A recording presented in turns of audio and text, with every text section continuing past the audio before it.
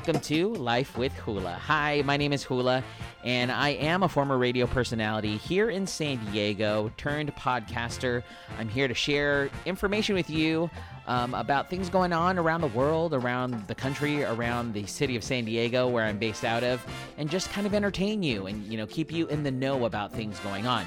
Now, on Sundays, I like to keep it chill because most of the time, 6 days of the week, I talk about my life. On Sundays, I bring a guest onto the show to talk about their life and share their knowledge of what they are all about. So I'm really honored to bring a old friend of mine from high school back in Mount Miguel High School in Spring Valley here in San Diego. And it has to have been maybe, 10 years since I physically have seen him since our 20-year high school reunion. And I'm so happy that he is able to join me to talk about his job. He's in the logistics business. His name is Tony Ship, and I want to welcome him to Life with Hula. So it's now Life with Tony. How you doing, Tony? Good, how are you? I'm doing well. Tony is actually talking to us all the way from beautiful Hawaii. Well, normally it's great, but we do have a hurricane inbound. Hopefully it gets broken up by the Big Island like it normally does, and then it doesn't ever touch our island because we're a little bit in the middle and a bit isolated, so hopefully that's it. But other than that, it's beautiful. So it's like San Diego, basically. Yeah, I always tell people from growing up in San Diego that living in Hawaii is San Diego 12 months a year. Pretty much. I'm watching you through the Zoom, and I can see the back of your window right now, and I can see it looks beautiful outside. A little windy, but not too windy. Yes, that's about right. So how is pandemic life over there in the islands? How are people, dealing with it? In terms of unemployment, we're probably the state that's hit the worst. Oh. We're somewhere right around about 37% unemployment, and primarily because our entire market is an economy is surrounded around hospitality, right? So tourism, right. And that's essentially turned off because the governor's got, this has been around since March, a 14-day inbound quarantine. So even if you wanted to come here on vacation, mm-hmm. you'd have to quarantine for 14 days. So if you want a 2-week vacation, you need to make it a 4-week vacation because 2 weeks you have to stay in your hotel before you can actually go outside. So how is the downtown, Waikiki, how is the downtown area? Is it a ghost town? Are there people actually out and about? Are people just locked in their rooms? Well, first off, we don't have any tourists. So to put things into perspective, oh, wow. I subscribe to an email blast from the HTA, which is the Hawaii Tourism Association. Right. And it tells you the daily count of the inbound. They give you the statistics. So on average, during this time of the year, we would have about 30,000 tourists arrive into Hawaii on a daily basis. Wow. Right now, we have probably got roughly about 500 to 600 of them that are coming in for tourists that are coming in. So look at that ratio. It's from 30,000 down to about 500 on a daily basis. And so in a nutshell, what that really translates, if you could visually see it, Waikiki, if you drove through, is like a ghost town. They've got all the hotels boarded up. It's like as if the whole place is prepped for doomsday in terms of it's a hurricane every day potentially coming in. It's all boarded up. And mainly because we've got transients and homeless issues and so forth. And because there's just not enough employees on premise to keep the place secure, they just decided to board it all up. Even on that row, the street, it's called Kalakaua, that goes through the center of Waikiki. Right. It's like Rodeo Drive. It's got all the high-end retailers like Gucci and Louis Vuitton and so forth. All those stores are closed and they're just completely boarded up. That's insane. I can't even picture it. So we've talked enough about Hawaii, even though I feel like I have so much more questions to ask about Hawaii, but I won't. Let's steer the conversation into about Tony. Let's get to know you a little bit more, Tony. For those that are listening, I mentioned earlier that Tony and I went to high school together, so I know a lot about Tony, but share with the audience more about you. Yeah, that's quite a long story, but I'll start off with, a little bit about, my childhood, how we know each other. So I grew up in San Diego, pretty much in Chula Vista, in the Bonita area, mm-hmm. Be the east side of Chula Vista, towards, off 8th Street and so forth. Right. Really familiar with that. And then I eventually moved because it was right on the cusp of Spring Valley. So I did all of my elementary school, junior high school in that particular area, and then we moved over towards Spring Valley, and that's how I ended up at Mount Miguel. So all my family is from Southern California. I have only one sibling that lives in San Diego still. The rest of them kind of moved north, so they live in Orange County and Los Angeles area now. Okay, so not too far. Not too far. So if I do go to San Diego, it's just visit friends and so forth. But most of my family's up north. We both graduated in '92, right? And so I enlisted into the Marine Corps right out of high school. And when I went into the Marine Corps, my first duty station, I got stationed in Japan. Okay. And so that was really actually I've never even visited Hawaii in my entire life as a teenager, never a vacation or anything like that. It was when I got to Okinawa, Japan, when I was stationed there, that I had to do a training exercise where I ended up on Oahu. Because we did a joint exercise between the units that were in Hawaii, and it was because we were all in the Pacific. And that was my first time I ever got to like Hawaii and went, wow, I didn't believe this place existed. It was like heaven on earth. Wow. And I just remember myself saying to myself one day, I'm going to live in this place one day. And like I already had, it was like manifest destiny, I guess. Exactly. To a certain degree. But anyway, so I ended up, doing my time in the Marine Corps. And then I got out, and then I stayed affiliated to the Marine Corps. I stayed in the Marine Corps Reserves. Okay. And, remained in that. And if people don't know what the Marine Corps Reserves is all about, it's like no different like National Guard. You're obligated to do 1 week in a month, 2 weeks a year type of thing. And I mainly did it because I was going to college at the time, and I was going to school up in Orange County. I went to Chapman University, and so that I got a little extra stipend with the GI Bill for that piece, and so on and so forth. Anyways, once I finished school, and this kind of talks a little bit about how I got into the industry that I'm in right now, which is the logistics business, or people refer to as supply chain management industry. Right. I ended up getting a job right out of college, going to work for a company called C.H. Robinson Worldwide. They're based out of Eden Prairie, Minnesota, but people within the industry would recognize that company because it's the number one third-party logistics freight forwarding business in the world. And I didn't know that at the time. Okay. When I got recruited to go work there. Right. That's sort of kind of the catalyst that started my career down the pathway of ending up in the logistics business. And so I started working there, and I was still doing the Marine Corps Reserves. And as we got through like kind of sort of the .com era in the early 2000s, and right after that piece, and of course the 9/11 hit us. And then when 9/11 came around, basically that changed everything, right? Because then I was in the Marine Corps Reserves, and then I got activated to go back on active duty. Okay. Because at that particular time, so I ended up going on, between 01 and 07, I went on 3 different combat deployments. I went on, two to Iraq and 1 in Afghanistan in that particular time. So that changed the trajectory of my career, because even though you're like protected by the Soldiers and Sailors Act of 1974, which just basically means that your employer has to hold your job for you when you get deployed. Oh, okay. So you're protected if you're in the Guard, Reserve, and so forth. You're protected so that you can't lose your job. They can't, because you got to serve your country. Of course. And so, but we all know in reality that if you have a specific function in the job, you can't create a vacuum, right? You leave, and then they can't say, "Hey, we're going to put this on the shelf for everybody," right? And then when he comes back, we'll be able to start back from where he left off at. So, of course, that changed my career path because I had a pretty good trajectory at that point. And every time I came back on those 3 deployments, my job just changed differently, and I just became a little more dissatisfied with that. Oh, gotcha. Okay. Yeah, which then fast forwarded me into my last deployment when I was sitting in Afghanistan in 2006. I told myself, you know what? I think I can do. I've learned enough about this business. I can do this on my own. And so I had, sitting out in the middle of Afghanistan, I started coming up with basically a business plan in my own mind. Right. And I started jotting down, notes of how I wanted to do it, what I needed to do, and just penciled it all out. So I had a plan as soon as I got back.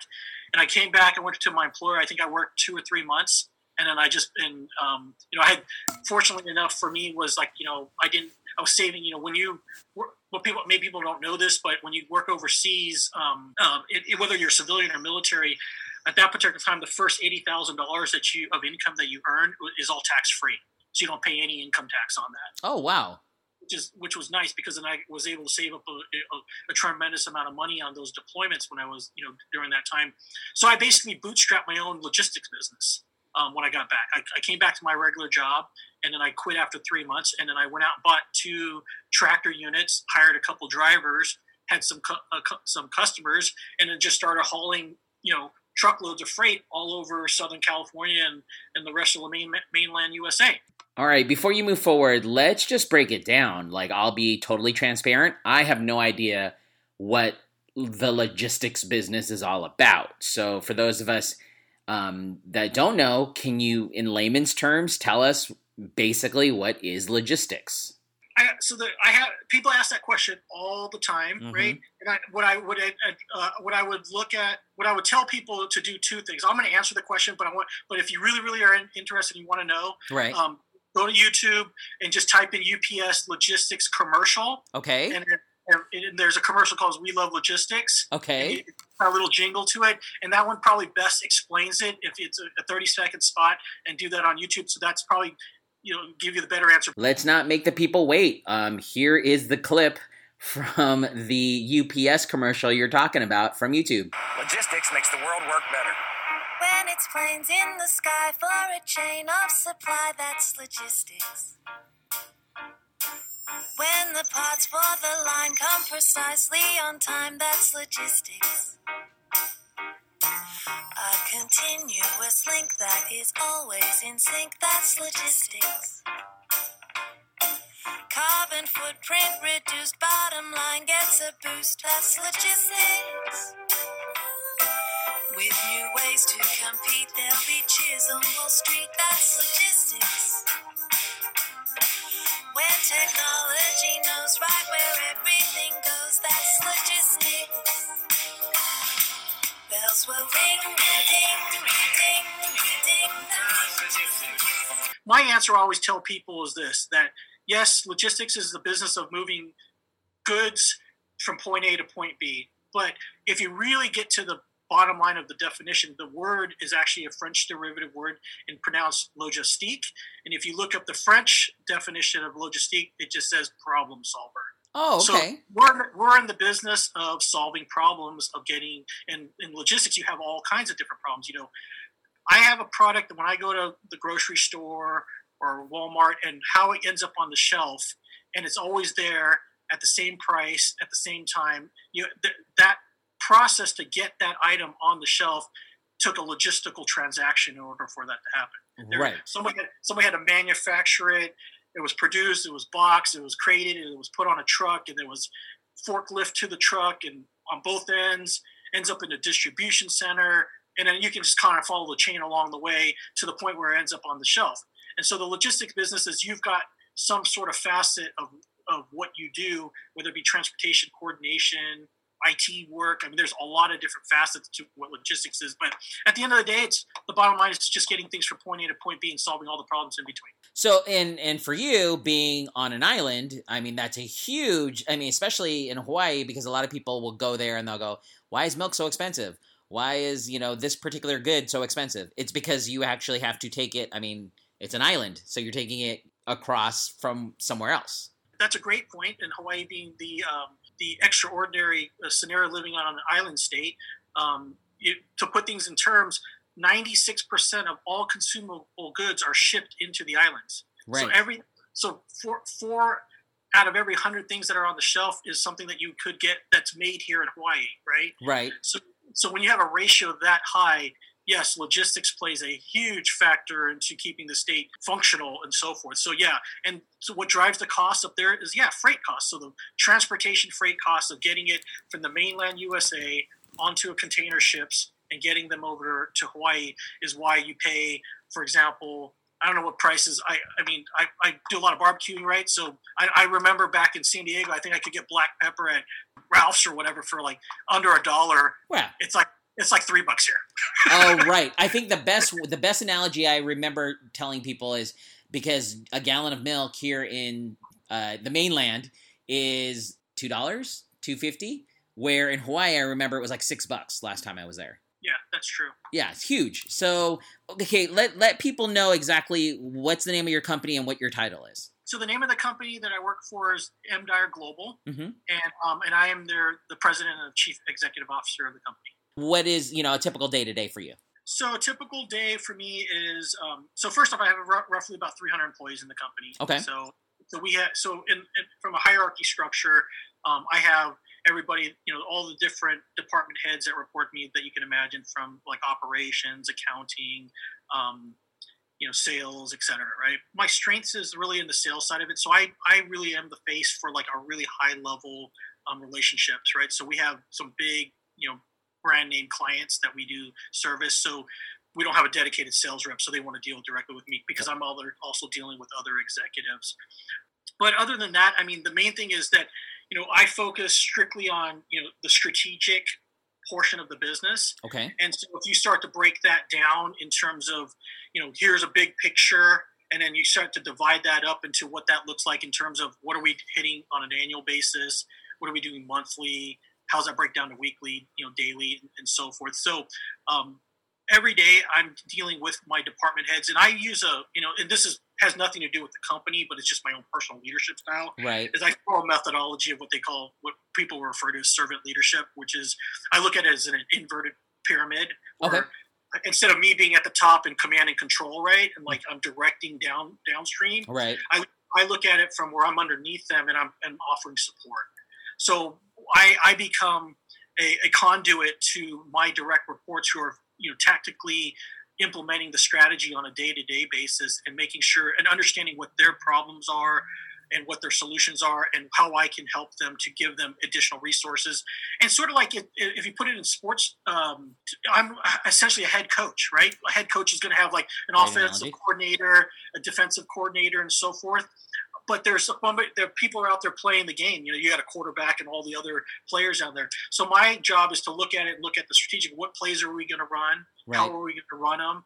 Right. And then how do we shift things from here to here? And how can I make these groups work better together and collaborate in order to get a better outcome at the end of the day? It's quite fascinating. The more that you're talking to me, I'm for some reason in my mind going back into when we were in high school. You were the guy that was always in ROTC. So you're very detail oriented, very much big picture solver kind of thing. And I was more of the creative side. So I was like in the marching band and all that kind of stuff. So it's funny to see now, fast forward to our lives, to see where you are. Like, I feel like you're in the perfect position, like for what you do from how you were in high school to now. Yeah, I think, you and I are probably if I had to put it in terms of like we're cut from different cloths, right? And you kind of fell into the space of your calling, from what I remember, being ASB and sort of a voice for our class, right? And very outspoken and very creative, and I always remember that. Whereas I think I made a decision probably somewhere around the age of 13 or 14 that I wanted to be in the Marine Corps. I remember reading a bunch of books and looking at, and I just sort of had my mindset that that's what I wanted to do. Right. And you're right. So I did 4 years in JROTC at Mount McGill, and got all the way to the point where in my senior year I was, they referred to it as the Cadet Corps, and I was the battalion commander. I was the number one guy. I was a CEO basically of the Cadet Corps. Exactly. If you like solving problems and doing all kinds of different puzzles, and you're a person who liked math, when you're in high school or college and solving math problems, you'd be great for this type of job, working in the logistics field, because that's what we do every day. So did your company actually work with huge corporations, like you mentioned earlier, brands, that huge clients, as well as, a family moving from the mainland to Hawaii, to the islands? Yes. So our number one customer is the U.S. government. Military families. So military, so if the audience, if you're from San Diego, everyone's familiar with, the naval base right there at 32nd Street. You got Camp Pendleton, and you got tons of Marines and sailors all over in Southern California. Right. Hawaii is no different, especially Oahu, the island I'm on, isn't very much different. I mean, we have all the services here, and we have a ton of, service members here. So this is a big landing zone for people coming, to and from. And the term is actually, it's a 3-letter acronym. It's called PCS, stands for Permanent Change of Station. Anybody that's in the military knows what that means. It's the same acronym across the board of what service you belong to. So we play in the space of when, in typical assignments are usually 3 years or 4 years. So if you're in the service and let's say, for example, you're a Marine and you're stationed in Camp Pendleton, California, and you've been there for 3 years, right. And also you get orders and they want to send you over to Marine Corps base Kaneohe on the island of Oahu, and you're going to get another 3-year assignment. Well, the DOD is responsible for moving you and your family to that. They pay for all that. Right. So we are one of the players in the market for Hawaii that services that business and gets people from point. That makes up about 60% of our revenue, and the other 40% are other stuff like moving like general freight into like grocery stores and retail centers and things like that. Thank you so much, Tony, for breaking that down for us, because I know a lot of people may have heard the term, logistics. You're in the logistics field, but you may not know what that entails. And, I appreciate you sharing that information with people here listening on my podcast.